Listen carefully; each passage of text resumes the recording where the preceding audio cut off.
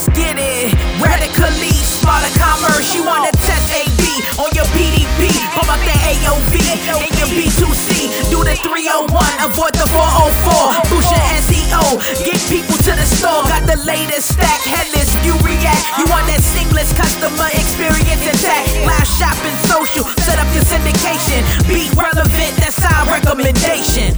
Radically Smarter Commerce is a podcast presented by Aptus with focus on smarter commerce and merchandising. We will talk about trends, new technology, and the importance of being relevant. We will do this by interviewing exciting guests to be inspired by their success stories and insights. And I'm your host, Thomas Sjöberg, and I will be joined by different colleagues here at Aptus depending on topic and guest. Hi, and welcome again to the Radically Smarter Commerce podcast. And today I am happy to have my colleague and dear friend Henrik Behn as a guest. So welcome, Henrik. Thank you very much, Thomas. I'm delighted to be on the show. Yeah, and not only a guest, but a co-host for this episode. So Henrik, could you tell us a little bit about yourself? Yeah, so I'm working now with Aptus. So my background is in product marketing and product management. Really looking forward to talk to Sonia today. Absolutely. And Sonia is from ContentStack, the headless CMS provider, and she's going to talk to us about what a CMS is, what is the headless approach, and what can it benefit for the business users and the whole organization. So really looking forward to that, and let's go and talk to Sonia. Today we are very happy to have Sonia Kall at ContentStack as a guest here at the Radically Smarter Commerce podcast. So welcome, Sonia. Thank you so much for having me, Thomas. And how are you today? I'm fine, thank you. I have sunshine for the first time in 2 weeks, so there's nothing to be grumpy about. Sounds fantastic. So maybe you could just start telling us a little bit more about yourself. Yeah, absolutely. So I'm Sonia. In my day job, I head up global product marketing for the Agile CMS vendor ContentStack.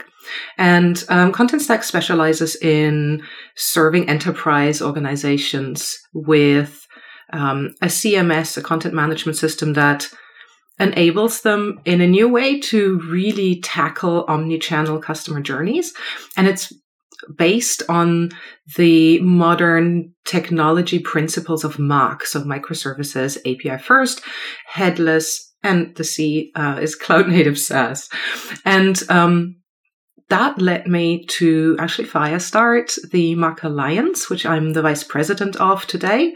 It's a nonprofit organization that is founded by members in the vendor and agency world to help enterprise organizations understand the why and the how of making a transition from monolithic digital experience architectures to future fit ones that are composable and really enable them to deliver continuous innovation in an agile, fast manner. So if we dive deeper into that, so what's the story behind it? How did it start? And, how were the people behind it thinking? So what's the general idea, would you say?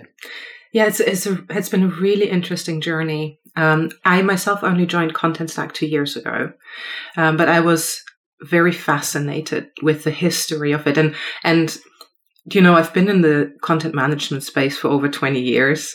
So I'm a little CMS nerd in that way. And I like to look at the history of organizations because it says a lot about the product and also the way they do business.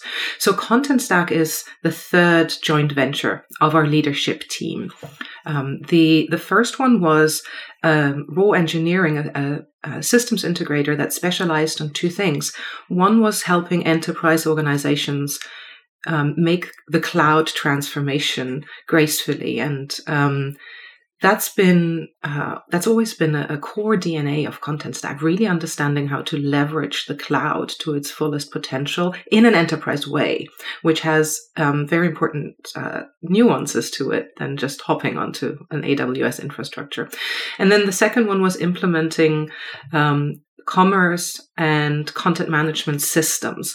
And then we're talking really about the Adobes, the Sitecore's, the Tridians at the time. And during that initial phase, two main challenges became really clear to the team. The first one was when you move your digital experience infrastructure to the cloud, there is a whole new set of challenges around integrating the different components that you might have. And the first product from this leadership team was born, which was Build.io Flow. And Flow was an integration in the cloud product that you could compare to Zapier today, but then enterprise grade, which was sold in 2018 to the German software house Software AG. And with the investment, with the capital from that transaction, the leadership team doubled down on the second challenge that they faced, which was project kept on running late because the complexity of the systems was so hard, especially for the marketers and the content editors to work with, that they refused or just did too much stuff wrong. So our now VP of engineering, Mayank Mishra, he had it at one point and said, we're going to build an abstraction layer over all of these CMSs that will allow our editors on the project to very quickly, simply, easily input their content and assemble their pages and their experiences without needing to worry about all the complexity of the buttons. And that was the birthing hour of Content Stack around 2014, actually. So then in 2018, we spun out Content Stack and really brought that initial MVP into a, GA production version, and have never lost that focus of it's really at the end of the day about making the business side of the house effective and efficient. But because of all the lessons learned from the cloud and integration story, also set it up in a way that caters to the composable ecosystem and really enables that composition, that orchestration for enterprises. So I was really fascinated at the time when I heard that story. And I do think it's a big reason, the heritage and all that expertise that came in to Content Stack from the beginning, that's making the company so very successful today. All right. You have already mentioned that you worked for 20 years within the CMS space and content management systems. But if we take a few steps back, just explaining what is a CMS? That's a good question. So a CMS essentially helps the management and delivery and distribution of content across various channels. So the web, obviously mobile, and now with the headless CMS capabilities, also in new channels. Think AR, VR, or in-store displays, voice assistants. The critical elements of that is enabling business users to enter content throughout the content lifecycle. So from ideation, what are we going to write in our editorial calendar, to actually inputting it, the review cycles, workflows, and governance that comes with that. And if you have global scenarios, automating, say, the translation and the localization of that content. And when I say content, that is textual content, but that's also assets, right? That is images, that is videos and audio files that for me are content too. And then hopefully a CMS will also enable the delivery of that content in a personalized way and give insights back about the consumption and the effectiveness to the marketing and editorial team so that they can make informed decisions about their future strategy in content marketing. And you also mentioned headless CMS. So what do you mean with that? Yeah, headless is a capability that describes that a content management system can programmatically deliver the content and assets and structure to any front-end framework. And this is in stark contrast to, say, 10 years ago, when a content management system would have very complex and proprietary, esoteric, Kelly Good from Commerce Tools calls it, frameworks to deliver, say, templates. So within the CMS, a lot of programming needed to happen so that at the end of the day, say, a landing page shows up on the web. And that process is very, very cumbersome, especially because on the front end side, certainly on the web, so much has happened in the last 5-6 years where new frameworks come out and organizations want to adopt them because they have real value for the digital experience. But if you're stuck in an old templating world, chances are you cannot. That's one web view on it. The second view is that headless enables a business team to be in control of the content and the experience that it creates in any channel. And that is very new. So 10, even 5 years ago, typically in an organization, you would see that the content team manages the web, but they can't manage the mobile app or the tablet app or the kiosk that's somewhere in Lund or Berlin or Beijing. And with headless, they now can, because the front end is just a different framework, say an iOS app or an Android app or the kiosk framework, whatever that may be. But the business user can still ensure that when a campaign goes live, for instance, it goes live on the web and on the mobile app and in the kiosk in Beijing at the very time they wanted to go live. And that's new. And that's a power and an operational efficiency for business teams that is huge. They don't need to call a developer anymore, no matter where they want to go. So headless sounds like you're lacking something quite important, right? But you were talking about how you interact with other front ends. Are there any limitations of what front ends that you can interact with? I really, really dislike the term headless, by the way, for that very reason, because actually what it does is it enables all of those heads, right? It's not headless, but the term kind of stuck in the industry. So, we have to go with it. Maybe a Medusa CMS. I mean, if you cut a head, another head grows back. There have been discussions around calling it Medusa, or I think Cerberus, someone even said. The thing is, those pictures don't look much prettier than headless, right? I tried to advocate topless, but I was told that's totally inappropriate too. But in all seriousness, it's a very unfortunate term that we have to live with now. Yeah. But to answer your question, are there limitations on the front end? In principle, not. Any front end that allows to programmatically retrieve data can be fueled, can be powered by a headless CMS. And you'll find that for many of the old school, like a .NET or Java environments, there is SDKs that the CMS vendors provide. So the developers can stay in their natural habitat that they are used to and use their mechanisms to retrieve the content and the assets and the automation triggers and so on from the CMSs. So I have not yet encountered a front end that cannot be fueled. I will say there is a huge difference in the CMS offerings because indeed some of them do not cater to offline scenarios. So if you think about, say, a mobile web app, it's important that you look into the capabilities of a vendor for synchronization. So when your customer is in an area where there is bad reception, or think about screens in an event environment where Wi-Fi constantly breaks down, right? That is something that an organization during the evaluation really needs to look into to not create roadblocks for the experience. All right. So, I mean, it's easy to think. I mean, since it sounds technical and we're going to go back to it, there's APIs and you build something on top of it, you might feel that it might be a black box. So for the business users, what are they doing? What do they experience when they sort of log in? And when you compare different systems, is there different things behind the scenes depending on what system it is or so? Yes, there's tremendous differences. I've often heard, especially business users, say, hey, like headless CMS, that's totally for the developers only.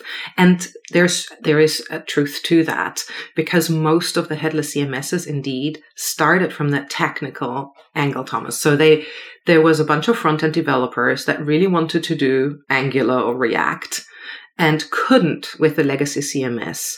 So they went and bought into a headless CMS that completely catered to the development lifecycle needs, but ignored the business. And there is some stigma left from those early days of headless CMSs.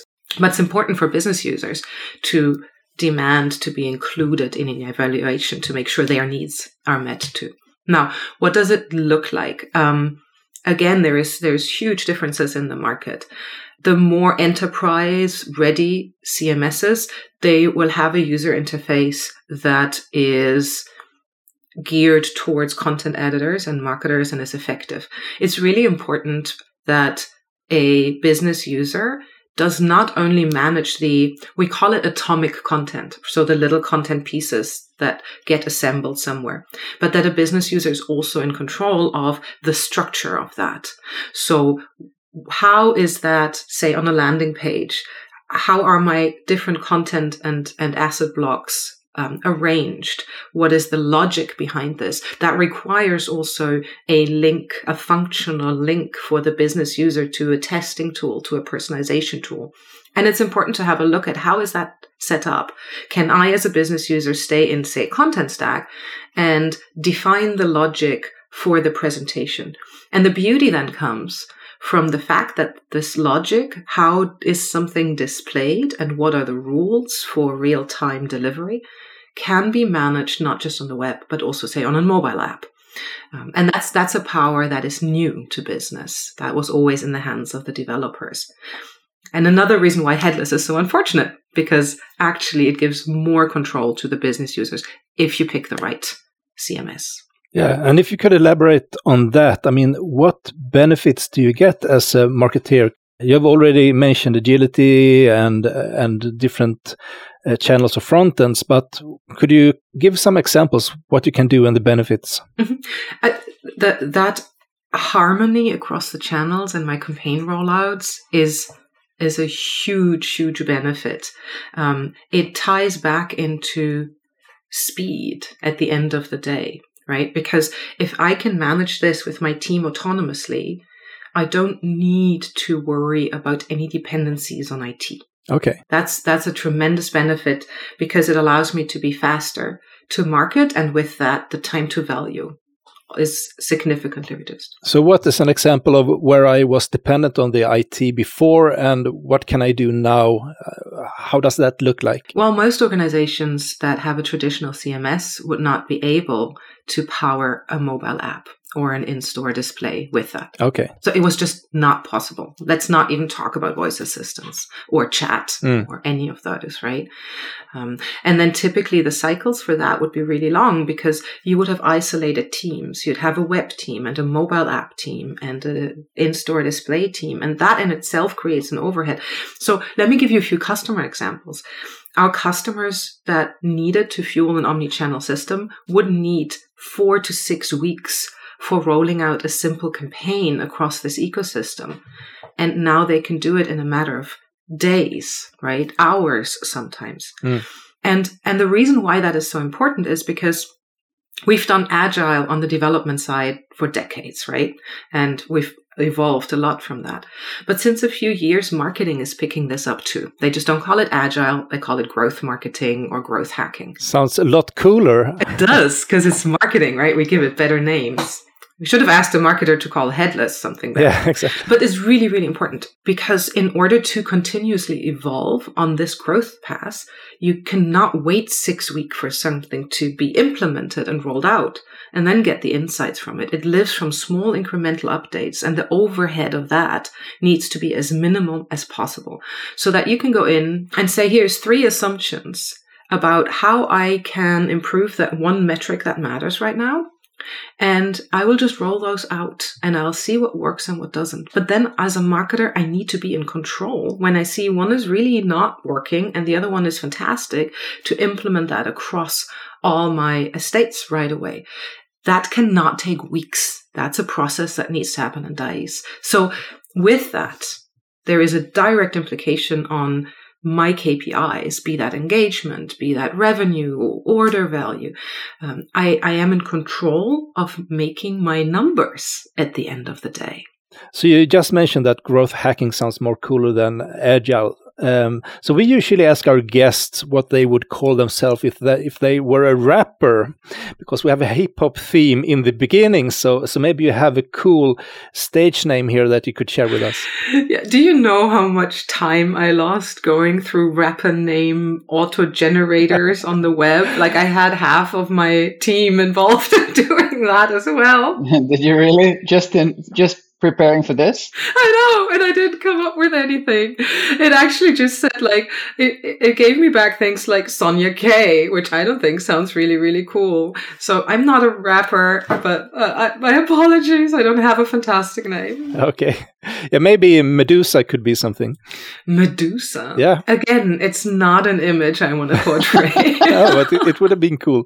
So give it a thought.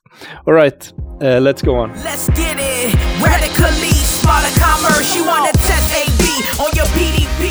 About the AOV. So obviously, I mean, introducing a way of working like this, and you were describing how marketing is changing, getting more involved maybe. So what effect does this have within the organization in the way that IT and marketing work?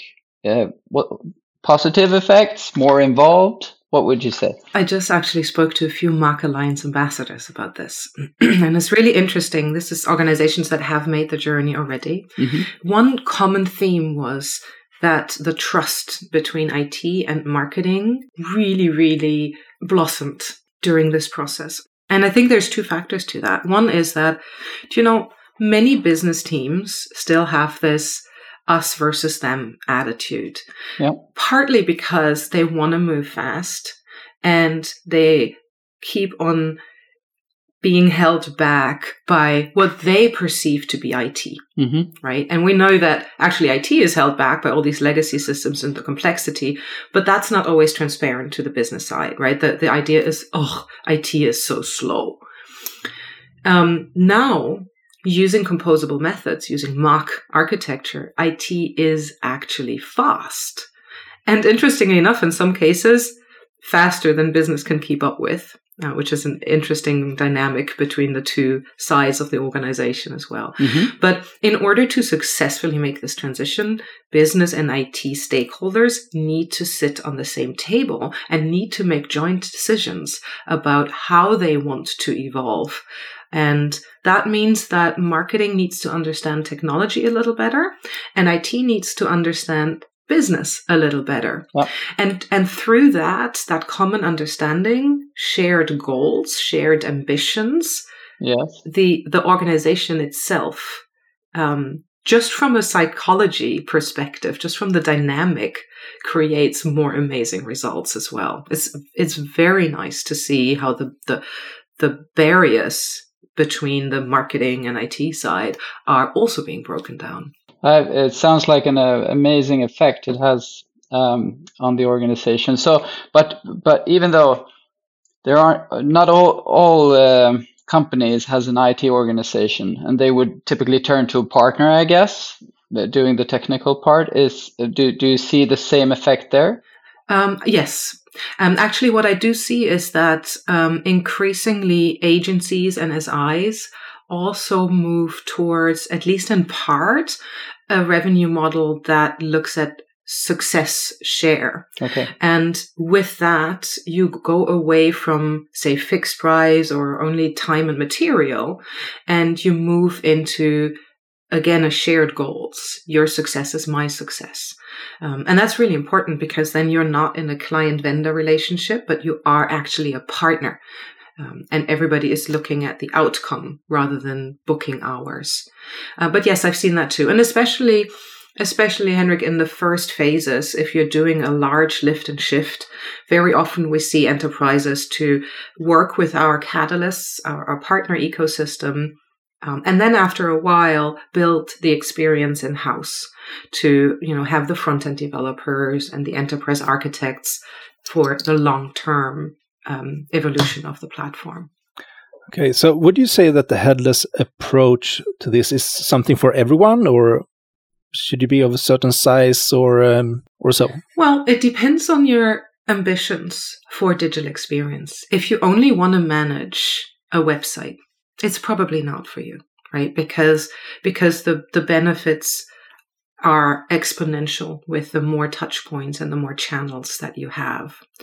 I do think that any organization, even web, can benefit from having the front end decoupled from the back end, because it just allows you to create more amazing functionality and more amazing experiences faster. But for me, headless is just one capability of what makes a headless CMS, right? There is the API first nature. There's the cloud native SaaS, which is really, really important too. But yes, if you don't have an in-house IT, if you only want to look at the web, probably a headless CMS is not for you. So another thought I have is whether it requires more of you as a buyer when it comes to understanding the market. It might be harder than just, comparing two suites that are maybe more traditional. So what do you do then? Do you hire a consultant? Do you work if you don't have that competence yourself? Mm-hmm.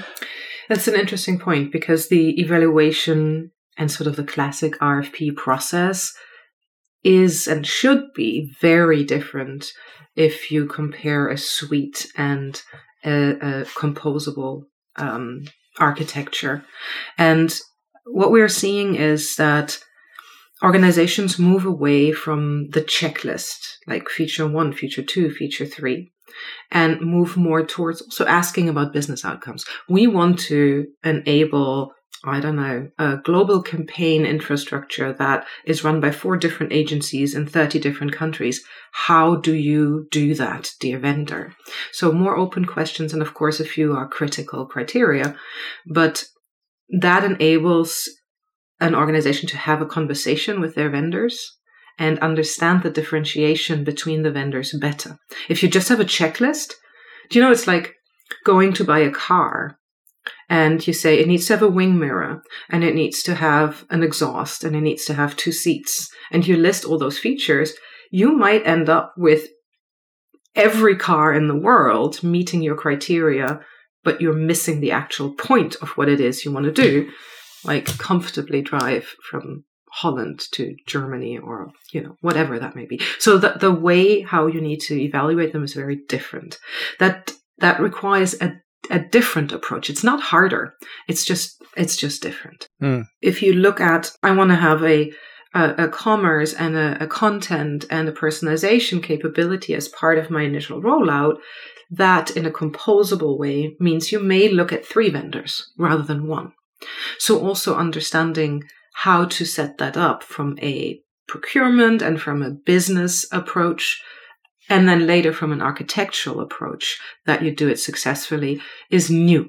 Yeah. At the end of the day, it is actually not more complex. It's just different. And that's where partners can really, really help to avoid pitfalls and to make sure it's a graceful transition. So I would always recommend, if you don't have the in-house expertise, turn to an agency or a system integrator that you trust, that will be able to give you an independent view. And if you don't, at least turn to the analysts. Turn to Gartner, turn to Forrester.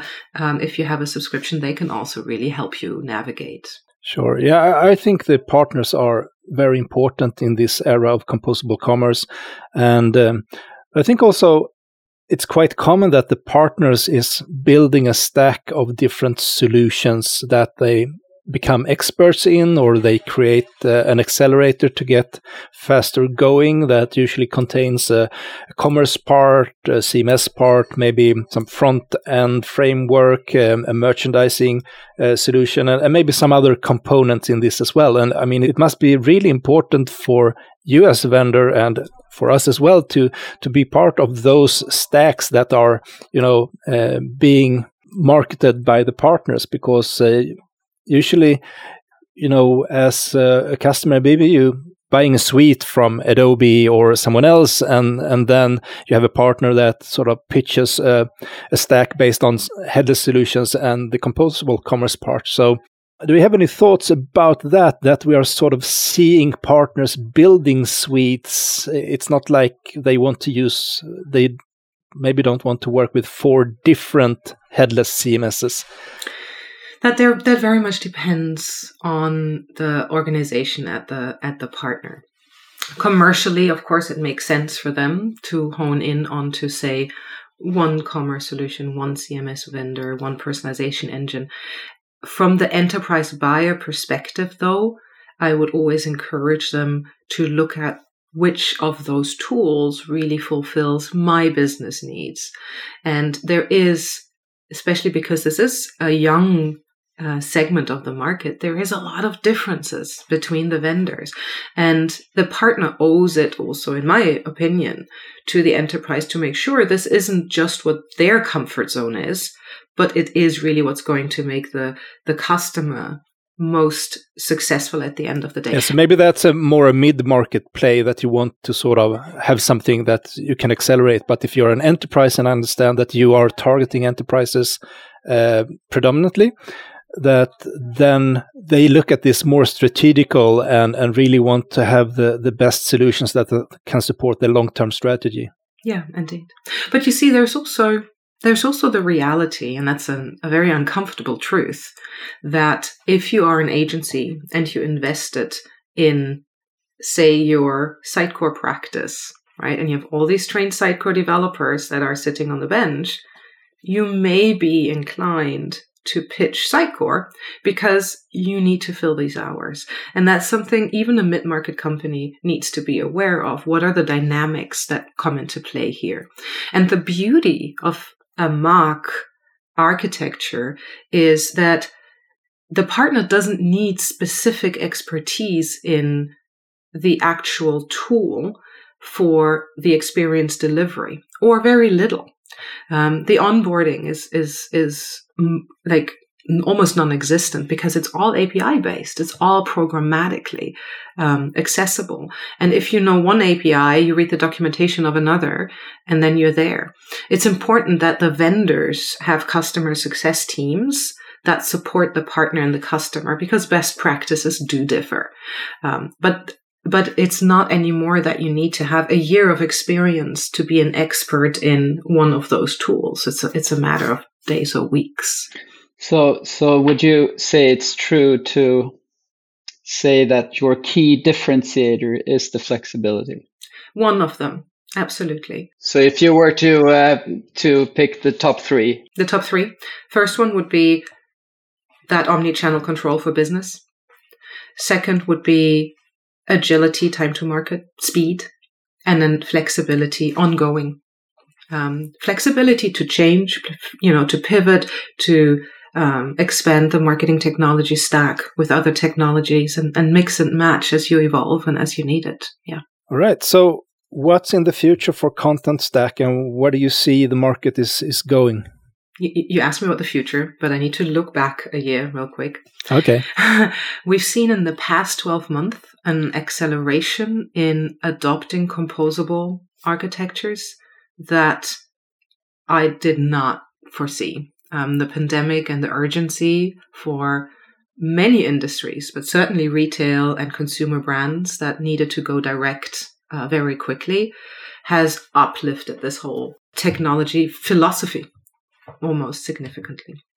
So that's why the future is really bright. There's a lot of demand. We've just released a completely new user experience. It's interesting because we've been known for providing the highest rated one already, but we didn't want to stop there. So we will continue to focus very heavily on making sure large enterprise organizations and subject matter experts even are enabled to have a direct line to the digital experience. And we are working on making it easier for both IT and business people to work across the entire stack. We have a lot of capabilities already for quick installation and automations across other tools. But it's becoming more and more important to orchestrate and to have recipes for automation in translation and personalization, search and merge, triggers that span the entire ecosystem. That is a big initiative that we're focusing on over the course of the next few weeks. Things like making it easier to preview for the business user, making it easier to you sort of time warp, to see, hey, if I have these 4 campaigns in these 3 countries, what's that going to look like? So a lot of the functionality that requires a global enterprise organization to support their ambitions. Yeah. All right. So a lot of good things lies ahead. And for you personally, anything that you are looking forward to? Yeah, I am very excited about the 1-year anniversary coming up, 23rd of June, for the Mac Alliance. Okay, so what you're going to do? Is there going to be a big party, a Zoom explosion, or what are we looking at? We would have loved to do a big in-person party. Unfortunately, circumstances don't allow that yet. So we are going to do a virtual festival for 4 weeks, where all the members are coming together and share best practices and case studies. Our ambassadors are going to speak about their experiences across the journey of an organization that is transforming from monolith to composable. So why? How do you make the business case? How do you evaluate? How do you implement? We're going to look at the psychology, Henrik, between the IT and the business teams. And it's going to be amazing. And I'm so thankful to our ambassadors and our members who are all doing this next to their day jobs. Like, nobody's getting paid to do this, to help evangelize the business benefits and help organizations to understand how they can successfully make the move. It's been absolutely exciting and also very humbling to see how an industry segment came together with the mere focus of helping their buyers. It's fantastic. No commercial ties, just thought leadership and actual help. And thank you for being on the show today. Your thought leadership and explaining what the headless CMS is and how it can benefit you as an organization. So really nice having you on the show, Sonja, and see you around. Thank you so much for having me. See you all. To be up to date with podcast-related matters, follow our LinkedIn page, and if you want to participate in discussions or recommend topics and guests, please join our Facebook group as well. Just search for Radically Smarter Commerce and you will find us. And of course, if you want to contact me directly, you can always reach out on LinkedIn. My name is Thomas Sjöberg. You find the podcast on all platforms such as Spotify, Apple Podcast, Google Podcast and Acast, as well as at radicallysmartercommerce.com. Don't forget to subscribe and leave a review if you like the podcast. It helps us find new listeners. And you can also follow Aptus at LinkedIn, Instagram, Facebook, and Twitter.